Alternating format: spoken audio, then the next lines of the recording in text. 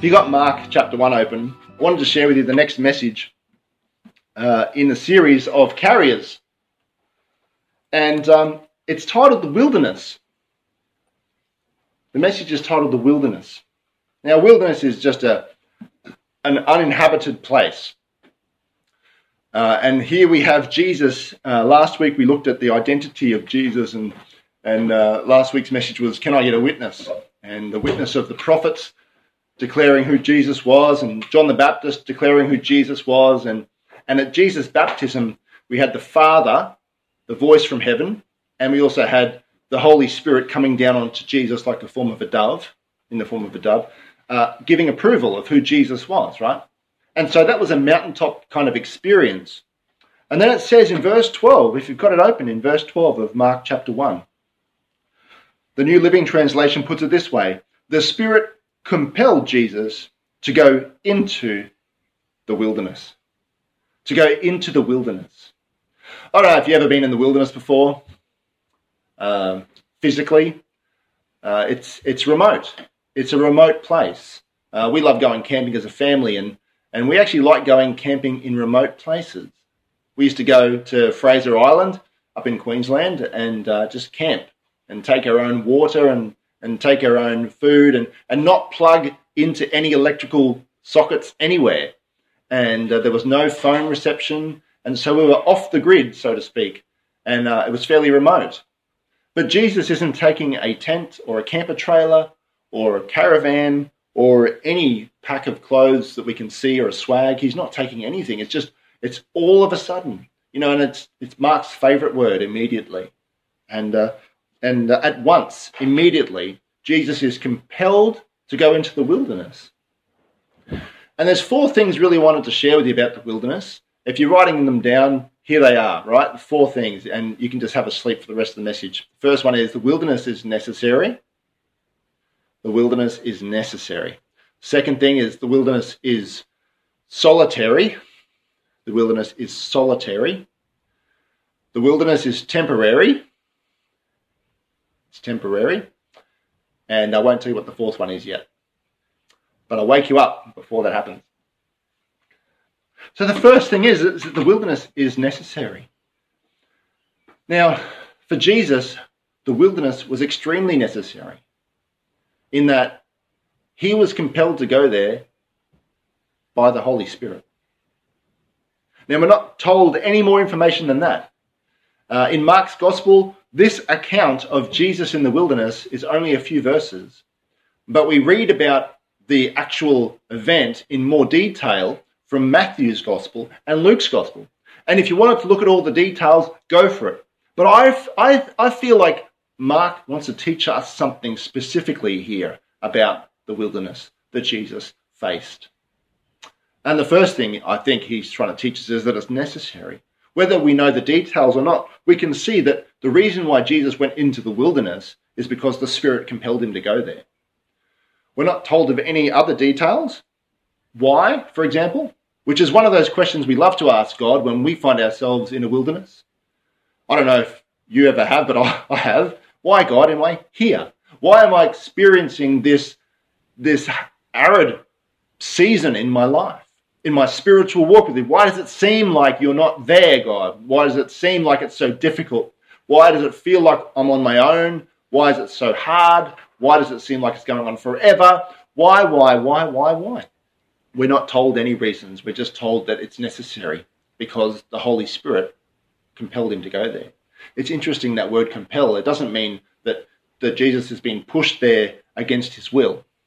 It just means that this is an absolutely necessary part of Jesus' ministry.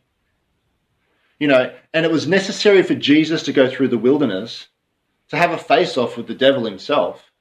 He was tempted by the devil, we're told.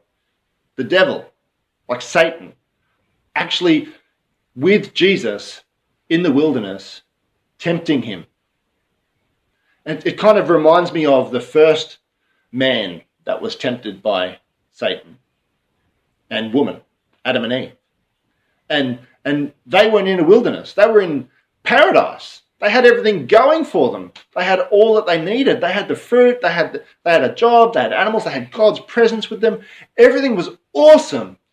And yet Satan came and tempted Adam in that paradise, in that garden. And he failed. And here we have what Paul talks about in other passages in the scriptures about Jesus being the second Adam, like a second type of Adam. And Jesus being the firstborn of a new generation of people that are ready for heaven, regenerated. And Jesus here is not in a garden. He's not in an idyllic situation where everything's going for him. He's in the wilderness, and he's tested. Everything about him is tested. Could you imagine that? 40 days he's in the wilderness for 40 days. But it's necessary. It's necessary because God called him into it, compelled him into it, drew him into it, led him into it, whatever way you want to put it. The wildernesses that we go through, we have to believe, whether we have the details or not, we have to believe that it's part of God's plan for us. I have to believe that. If I don't believe that it's part of God's plan for me, I will fall apart. And if the devil comes to try and tempt me, I will fail. But if you and I can understand this first principle about the wilderness, is that it's necessary as a child of God, the wildernesses are necessary, then we might have hope. We might have hope. And here's Jesus. We see he's victorious against the devil in the wilderness. So it's necessary that Jesus goes through the wilderness in order to overcome sin, to overcome temptation, and to prove himself as the one who is above temptation. Not that he can't be tempted, but that he's not weak to succumb to it and therefore sin and disbelieve God or doubt God's word.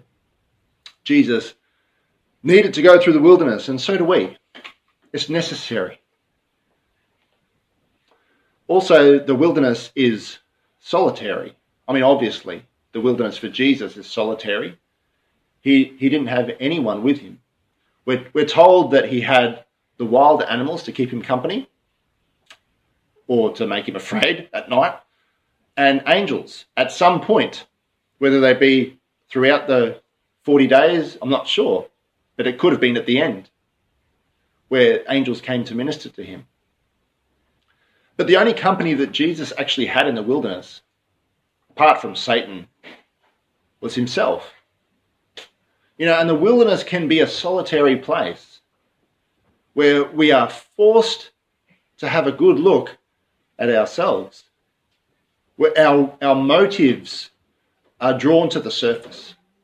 Our desires are uprooted and they're shown for what they are. We're forced to take a good look at ourselves. The wilderness brings out the real us. Now, I've spoken with you guys before at church about how we come from Queensland, and Queensland is famous for having cane toads. And I remember as a kid riding my BMX bike around the streets, and you'd see these flattened out cane toads on the road because they've been squished by cars. And more often than not, probably 8.5 times out of 10, the cane toad's guts come out of its mouth. Because it's under pressure, what's inside comes out. And the wilderness is one of those places where what's on the inside comes out. It's a solitary place. It's solitary. It's not solitary confinement, although it feels like it. In the kingdom of God, the wilderness means solitary refinement. It's a place, it's the only place really where we can actually do battle with all of our desires and our hopes and our dreams and our sins and our weaknesses, where we couldn't really battle with them in public. We can battle with them in solitude. I think of David. Before King David was King David, he was a shepherd. And before he could ever slay the giant, Goliath, he needed to slay the bear or the lion in the pasture, in solitude, when no one was looking. He needed to slay those animals and protect his sheep when no one was looking. And then that qualified him, those victories in solitude qualified him for the victories in the multitude. When it wasn't private anymore, but it was public. And there's some battles that you and I will only really win if it's in private, when we're on our own. These days we wear masks. In Victoria, we wear masks. But, even before the COVID-19 pandemic came, we still wear masks. We have our masks. We have our church mask. We have our friend's mask. We have our family's mask. We have our parents' mask. We have our work masks. We wear all these masks around, whether we really realize it or not. We wear these masks around, We talk like that around those people because that's how they talk. Or we wear clothes like this around those people because that's how they dress. Or we talk about things that these people talk about because that's what they talk about. And so we kind of put that mask on. We kind of put masks on, and not that we're sort of hiding ourselves, but sort of we are. But in solitude, in solitary refinement, all the masks come off. When we're on our own, we don't have to wear a mask. When we're alone somewhere, when you're alone, you don't have to pretend to be anyone else. You're just you. You don't have to. There's no pressure to put on a facade if that's what you do. But solitary moments in the wilderness, it's an opportunity for us to really get a good look at ourselves and see what our heart's desires are and what our real motives are and what our dreams might be. I really encourage each person, if you can. I know it's really difficult right now to get away somewhere, but if you can get away somewhere overnight, just between you and the Lord, just a retreat, and just put away the parent mask, put away the child mask, put away the teacher mask or the work mask or the sport mask or whatever it is, and just put them away and just get back to who you are again. Jesus was on his own in the wilderness for 40 days, tempted by Satan. But he wasn't really on his own.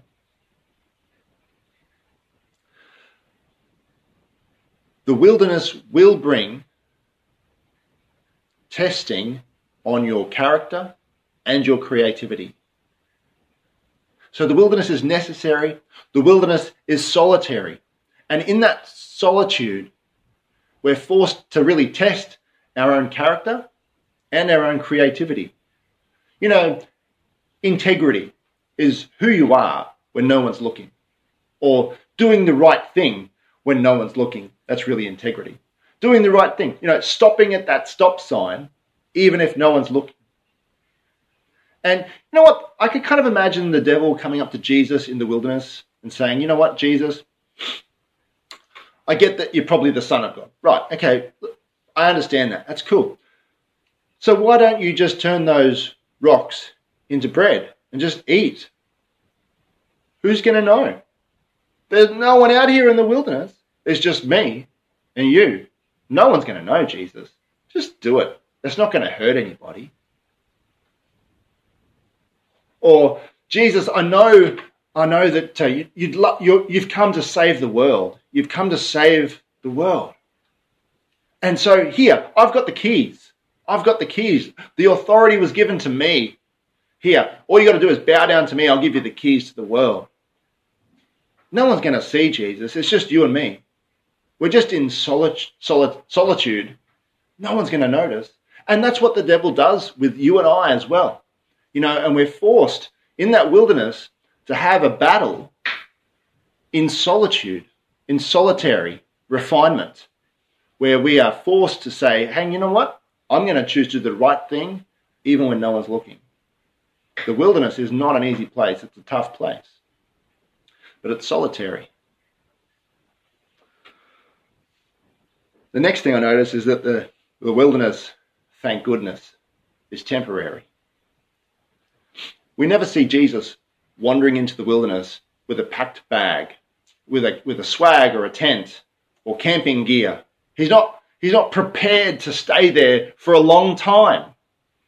And maybe it's just because Jesus trusted the Holy Spirit's compulsion enough that he was able to trust God enough about the timing of the wilderness experience.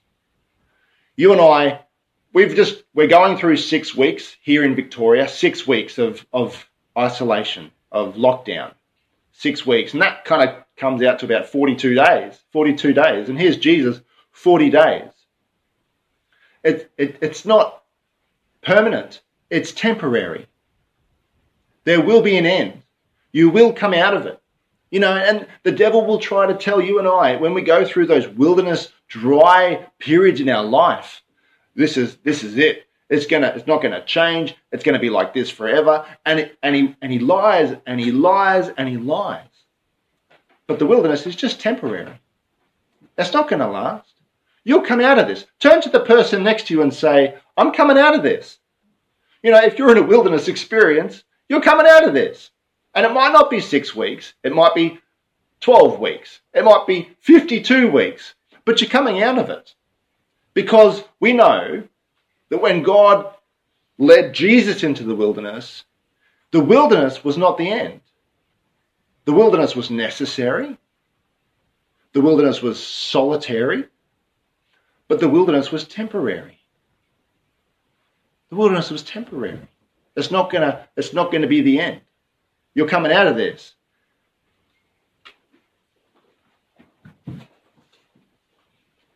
But Jesus, he also was, I said before, tested with in terms of his character. His character was tested. So integrity, doing the right thing when no one's looking. But also, what was tested was Jesus's creativity. And so will yours and mine. In the wilderness experience, in that solitude, where it feels like God's not around, when it feels like no one else cares or no one's there to help, when it feels like God's not speaking. In fact, here we see Jesus, there's no mention of prayer. There's no mention of God speaking to him. It's like Jesus is surviving on the echoes of what he heard from the Father in heaven, from the Father at his baptism. When God said from heaven, you are my son of whom I love. You're my beloved son. It's like Jesus is surviving on those words.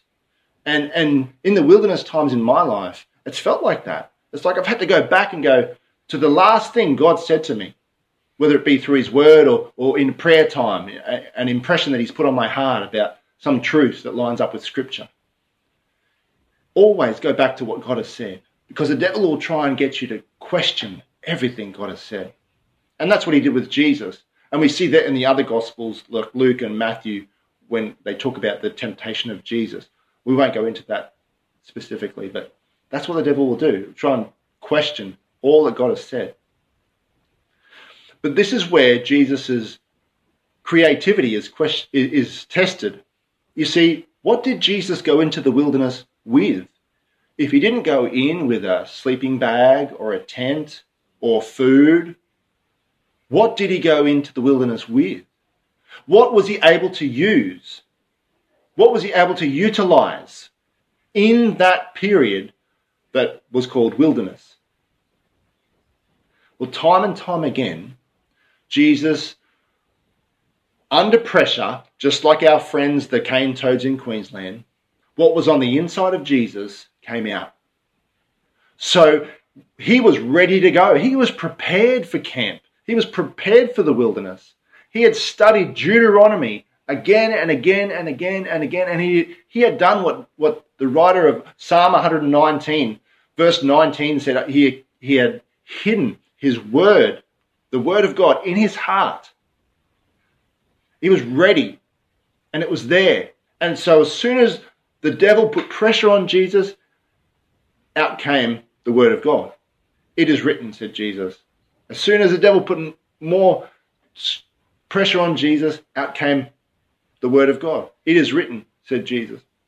Again and again, 3 times we see in the other Gospels, Jesus utilizes the Word of God.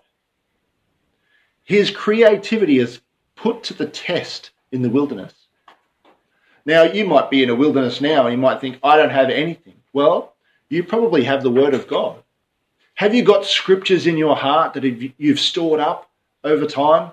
You know, promises that God has given to you. You know, promises that He's declared over your life that you can go back to again and again and just speak those out into the darkness, at the devil's face, if that's the case. Because the Word of God is powerful. You know, it's the Spirit of God that led Jesus into the wilderness. And it's also the Spirit of God that was equipping Jesus to speak those words to Satan in response. And Jesus also teaches us this lesson too, is that as he was tempted by the devil, Jesus knows that you can't argue with the devil. There's no point debating with Satan. There's no point. Jesus verbatim quotes scripture to the devil. You cannot go wrong quoting scripture to the devil verbatim. But then what happens is the devil comes back at Jesus in one of those temptations with scripture, but misaligned and twisted. But Jesus was ready for that. He was prepared for that. Ready to go. So, the wilderness is necessary. I'm sorry, but it really is. It will strengthen muscles in you didn't even know you had. The wilderness is solitary. There's some lessons we can only learn in private. The wilderness is temporary. Praise God, this is not going to last forever. These are 3 things you can tell yourself every time you go through the wilderness. But there's also one more thing which I think we can learn from this wilderness experience. Let's have a look at the scriptures. Come on. So let's go from verse 12. The Spirit then compelled Jesus to go into the wilderness where he was tempted by Satan for 40 days. He was out among the wild animals and angels took care of him. Later on, after John was arrested, Jesus went into Galilee where he preached God's good news. The time promised by God has come at last, he announced. The kingdom of God is near. Repent of your sins and believe the good news. Jesus had a mission following that wilderness experience. And so the 4th point for the wilderness, not only is it necessary, not only is it solitary, not only is it temporary, but it's military. It's military. There's a mission. If you're finding yourself in a wilderness experience right now, just wait to see what God's got in store for you to do for him. Stick it out. Trust God in the middle of the wilderness. You know, Psalm 84 talks about how travelers or pilgrims go through the valley of weeping, you know, and they make it a place of springs. They make it a place of springs. You know, if we just stick it out and push on through those solitary moments, those difficult moments, that time of testing, if we just push on and trust God, he will build in us muscles to use and gifts to use, and we'll learn lessons that we can pass on, and we'll be better qualified to be able to bring whatever mission he has for us to bring. You know, Jesus was qualified to declare to everyone that they needed to repent and believe, because he was above sin. He's been tempted and tested. In fact, the word is that he was like metal is tested. You know, it's put in the furnace. He went through, tested by Satan himself, and he come out stronger, and he was more powerful. In fact, it's a wonderful, wonderful realization that in Luke's gospel, that Jesus is led by the Spirit into the wilderness. But out of the wilderness, he's empowered by the Spirit. Led by the Spirit into the wilderness, and out of the wilderness, he's empowered by the Spirit. God has power for you and for me to do mission for him. God's got something amazing in store for each and every one of us. And the wilderness is like a training ground for that. It's like we're going to be Navy SEALs at the end, tougher and stronger because of the hardship that we went through in those times. And let's not forget too that Mark is writing this gospel to Christians like you and me, Christians that are facing persecution in Rome.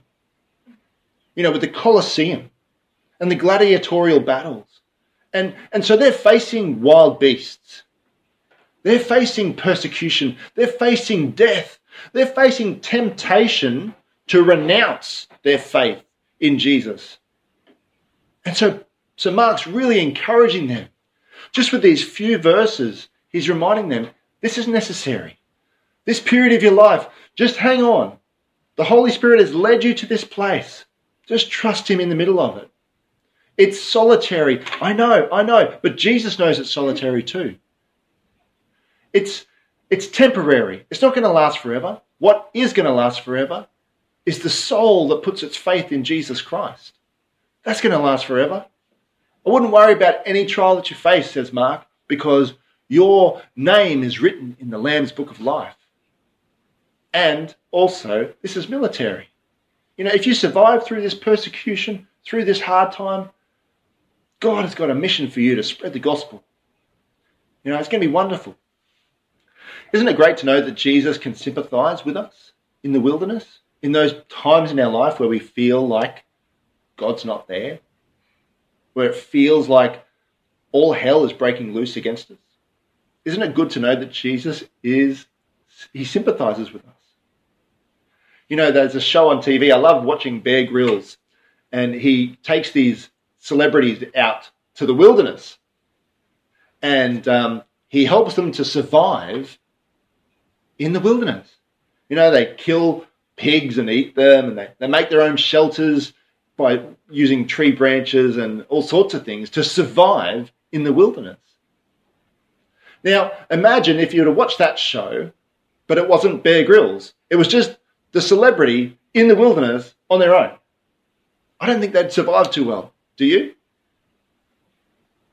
But it's great to know that they've got someone who's been in the wilderness before, who's been trained in how to survive the wilderness, and can lead them through the wilderness with all the tricks and things that they need to survive and stay alive and to make it out and make it home eventually.